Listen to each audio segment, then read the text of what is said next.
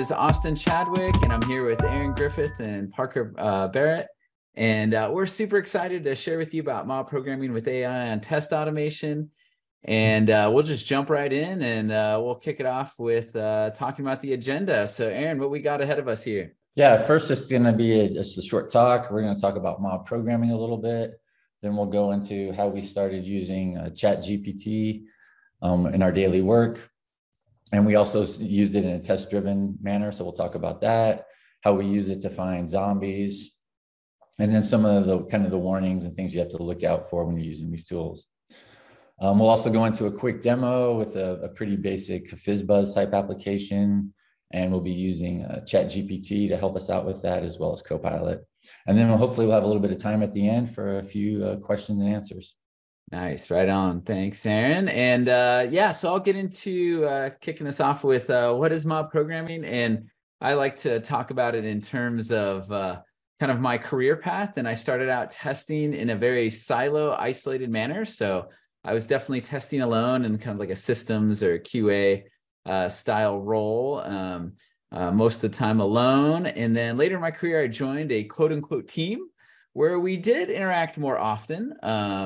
We would meet, for short amounts of time each day, but then still most of the day, if I was testing alone, kind of working solo.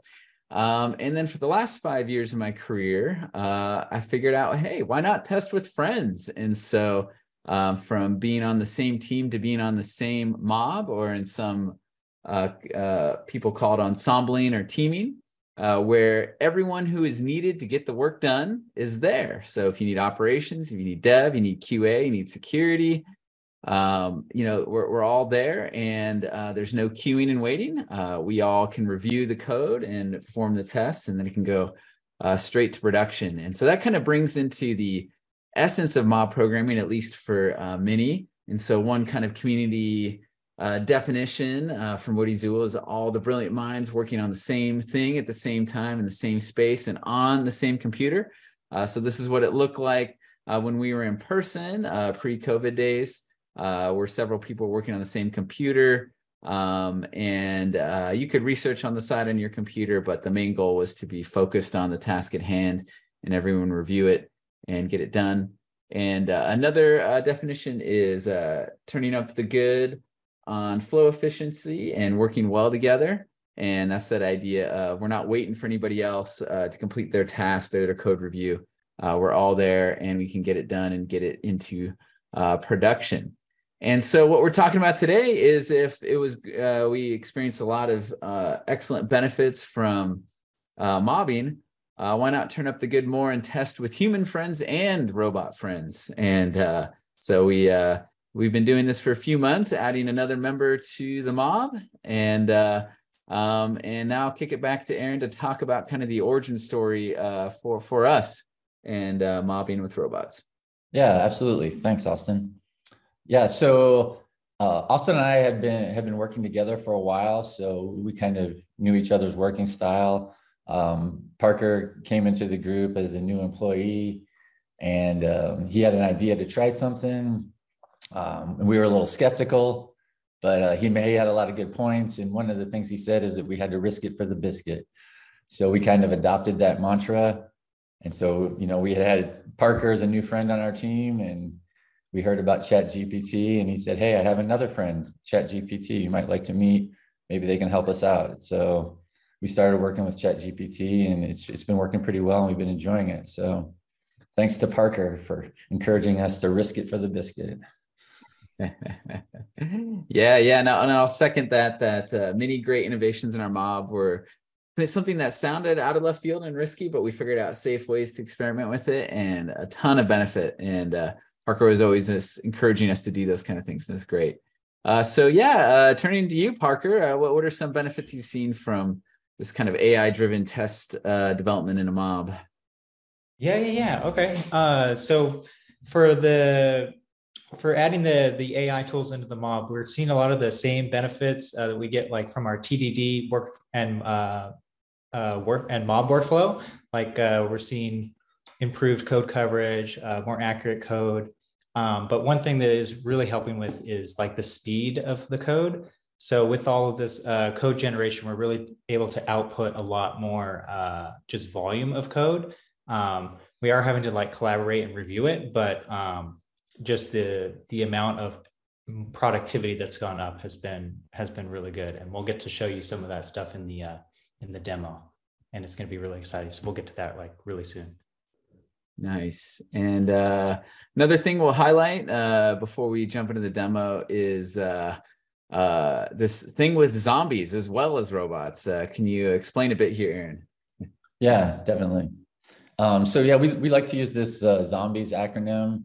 It's just a nice reminder if we're not sure what to test, those little problem areas that can be problematic, the gotchas, corner edge case types things.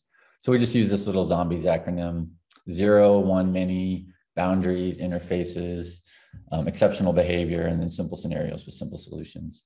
And we found that Copilot has been especially helpful with this in finding those sort of specialized test cases and really narrowing down our testing. Awesome. And the last piece before the demo is some limitations and warnings. And just like anything with engineering, there are pros and cons. There's no silver bullets. And it's certainly the case with mobbing with robots. And I guess I can start is that as with learning anything new, sometimes you overuse it. And I think that's what we did on day one is we were running the experiment, and it's almost like we introduced the robot to the team and we're like, why don't you navigate or tell us what to do all day? And we gave it like all the problems or everything we're working on. And we learned that pretty quick, and it can get overwhelmed and not handle it too well when it's like too complicated. So like as if it were a person, if someone joins your team, you don't like hand them huge complicated problems right away. You hand problems that are smaller than their bread box, because when it gets too big, it can get confused, at least with the state of AI right now. But then that works really well when you find that sweet spot of things it can solve. If you're concerned about IP and things like that, there's ways to turn off history and training if you're concerned about that. And we're going to post a link here in the chat, or at least I'm going to intend to, that has some discussion on the legal ramifications, and consider that. And it's really good to review whatever it generates before you commit and push it to your repositories, and to have your mob be a live review of that to make sure it makes sense. And since I love refactoring extreme programming, it's trained off of code on the internet, and a lot of code in the internet is not cleaned, not refactored, not testable. So just a warning there that that's something you'll probably have to add in or ask it to do, but out the gate, it's probably not going to do that. So what comes to mind for you, Aaron, for some limitations and warnings? I think probably my favorite thing to see ChatGPT do that makes me chuckle just a little bit is when you can get it to contradict itself. And then bonus points if you can get it to apologize for its contradiction. Sometimes it'll do that depending on the type of questions you're answering and its knowledge of the topic, and also the order that you ask the questions, you can sometimes get it to contradict itself. So you kind of just have to be careful with the questions you're asking, and then going back and doing some critical thinking on the answers it's given you to make sure it matches up with what you're expecting. What about you, Parker? Yeah, so I think just a couple things just to look out for when you're using these tools is sometimes it'll get you like 80% of the way there, and you just need to review like what it gave you just to make sure that things are correct, because it's not going to be exactly perfect. And additionally, it is generating text, not code specifically. So you want to be sure to check that, whatever it generated didn't use like a synonym for another word, and it's not going to make your function work because it doesn't match exactly. So you want to like check for like little things like that here and there. And that's go ahead. Yeah, and I'll throw in one more before we jump into the demo, which is hallucinations. So AI can hallucinate. So it seems to, at the moment, retain its confidence even when it doesn't know. So I remember one time we were asking it about a book that was not in the data it was trained on, and it invented a book and started to quote from it. And then it took a few questions for us to realize that it started to tell us, oh yeah, I don't really know about that book. I just made up a book. And so it's always good to review what it's giving you and check it out. And so But without further ado, let me get out my clicker and we'll go to the next slide. And we're going to do a demo of what this looks like, what our kind of our day in the life for 10 minutes of mobbing with the robot here. So what I'm going to do is I'm going to switch over to a development environment where we have a IDE running Dart code and Flutter code, and we have a mobile app up and running. So this is kind of the Flutter demo app where you can click a button and it changes the screen a little bit. And so me, Aaron, and Parker are all sharing this environment. We all have access to it and we all can control it. And to help us mob programming, tools like this kind of help facilitate the process. And what this is it gives us a time of how long I'm controlling the computer and driving before someone else is, and who's kind of doing the primary navigation on what to do next, and who else is in the mob contributing to the discussion and collaboration. And if you're mobbing longer than 10 minutes, you can set breaks and things like that. But without further ado, I'm going to go ahead and start the mob timer, and it has me driving and Aaron navigating. So what would you like to do next, Aaron? Let's go to ChatGPT and just write in sort of a high-level question to have it generate a Flutter app that'll allow us to input a value and output FizzBuzz functionality. All right. All right. And I'll ask you guys to review it before I hit send. But while I'm typing, Aaron, what is FizzBuzz? Yeah, so FizzBuzz is at least it was a common kind of code kata for me, coding exercise. It basically looks for multiples of 3 and 5. If it's a multiple of 3, it'll output fizz. If it's a multiple of 5, it'll output buzz. If it's multiples of both, it'll output FizzBuzz. And if it's not a multiple of 3 or 5, it'll just output the number that you entered. So yeah, nice. That's pretty good. We can see how it wants to help us.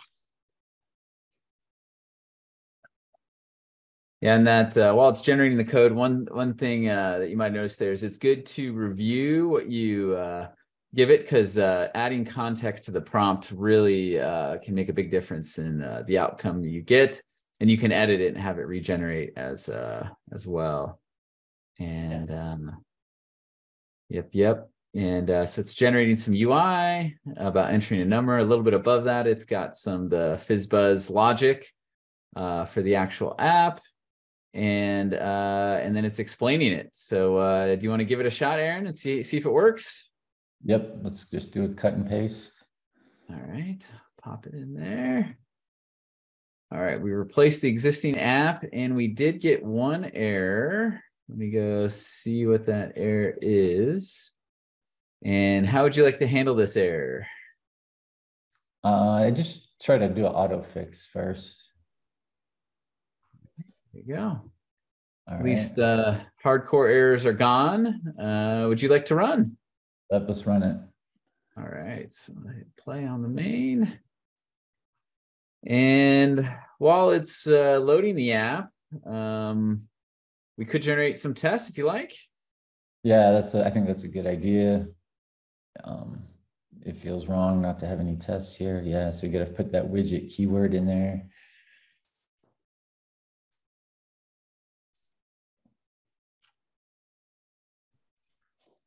Nice. All right, we have an app up and running. What would you like to try, Aaron? Yeah, let's try the happy path cases, like 3, 5, 15.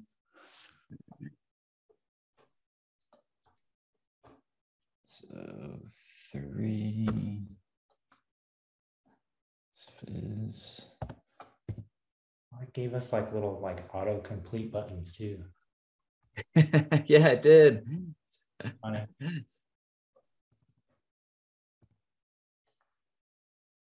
Yeah, it's remembering what we put in earlier in the day on this simulated phone. Okay, so the app appears to be working as expected, and ChatGPT is giving us some tests. All right, let's put those tests in the widget test file.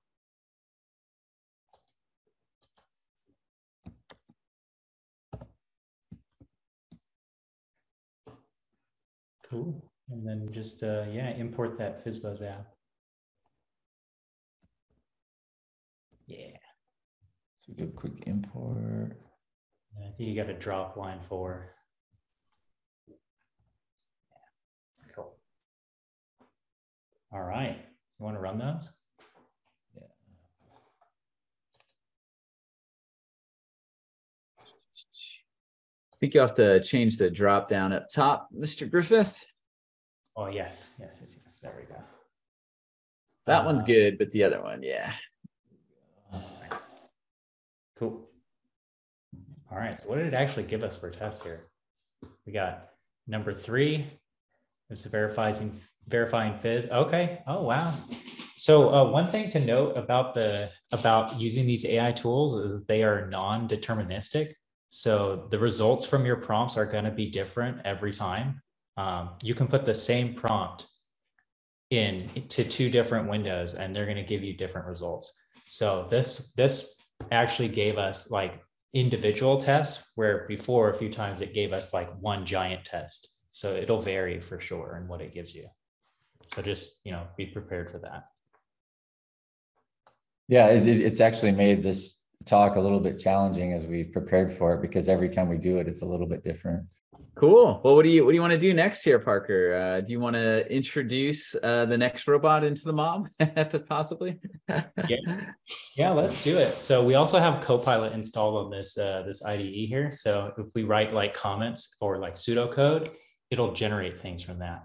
So let's say, what are some more test cases? And we'll let it just generate the test cases for us, like the ideas, those kind of like zombie cases we were talking about earlier. And it should load. Let's see. Yeah, maybe start it with a / to know that we're looking for a comment. Yeah. Let's see. More test cases we can add. Yeah, we'll just let it keep going here, huh? Entering a non-numeric value.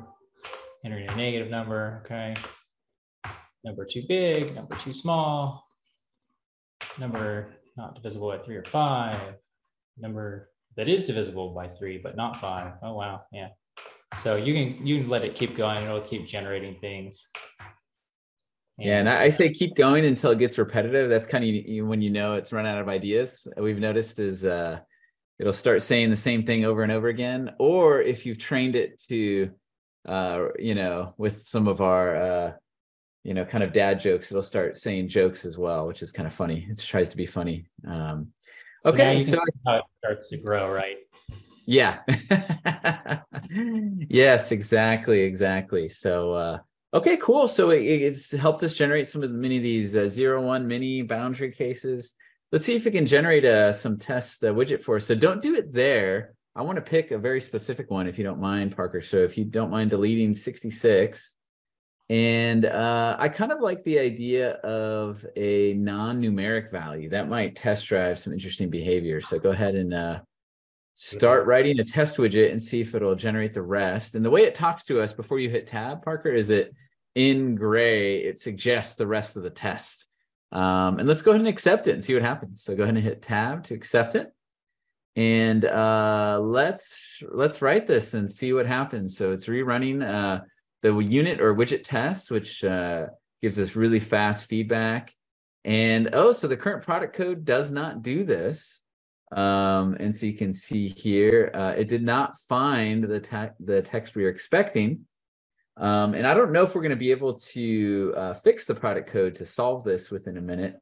But I will highlight 2 things. One is you'll notice that the test code is generating is getting quite repetitive and it's not dry. It's starting to repeat itself. So we could do some refactoring, but to kind of race against the 30-second clock, we might be able to get it to pass. If you go to main.dart, let's see the current logic. If you go where it says int parse, so it says calculate fizzbuzz, let's go ahead and go into that function that we've never seen before because it generates different code every time. And else results, if it can't parse it, then we would change the text to be what the test expected. Thanks, everybody.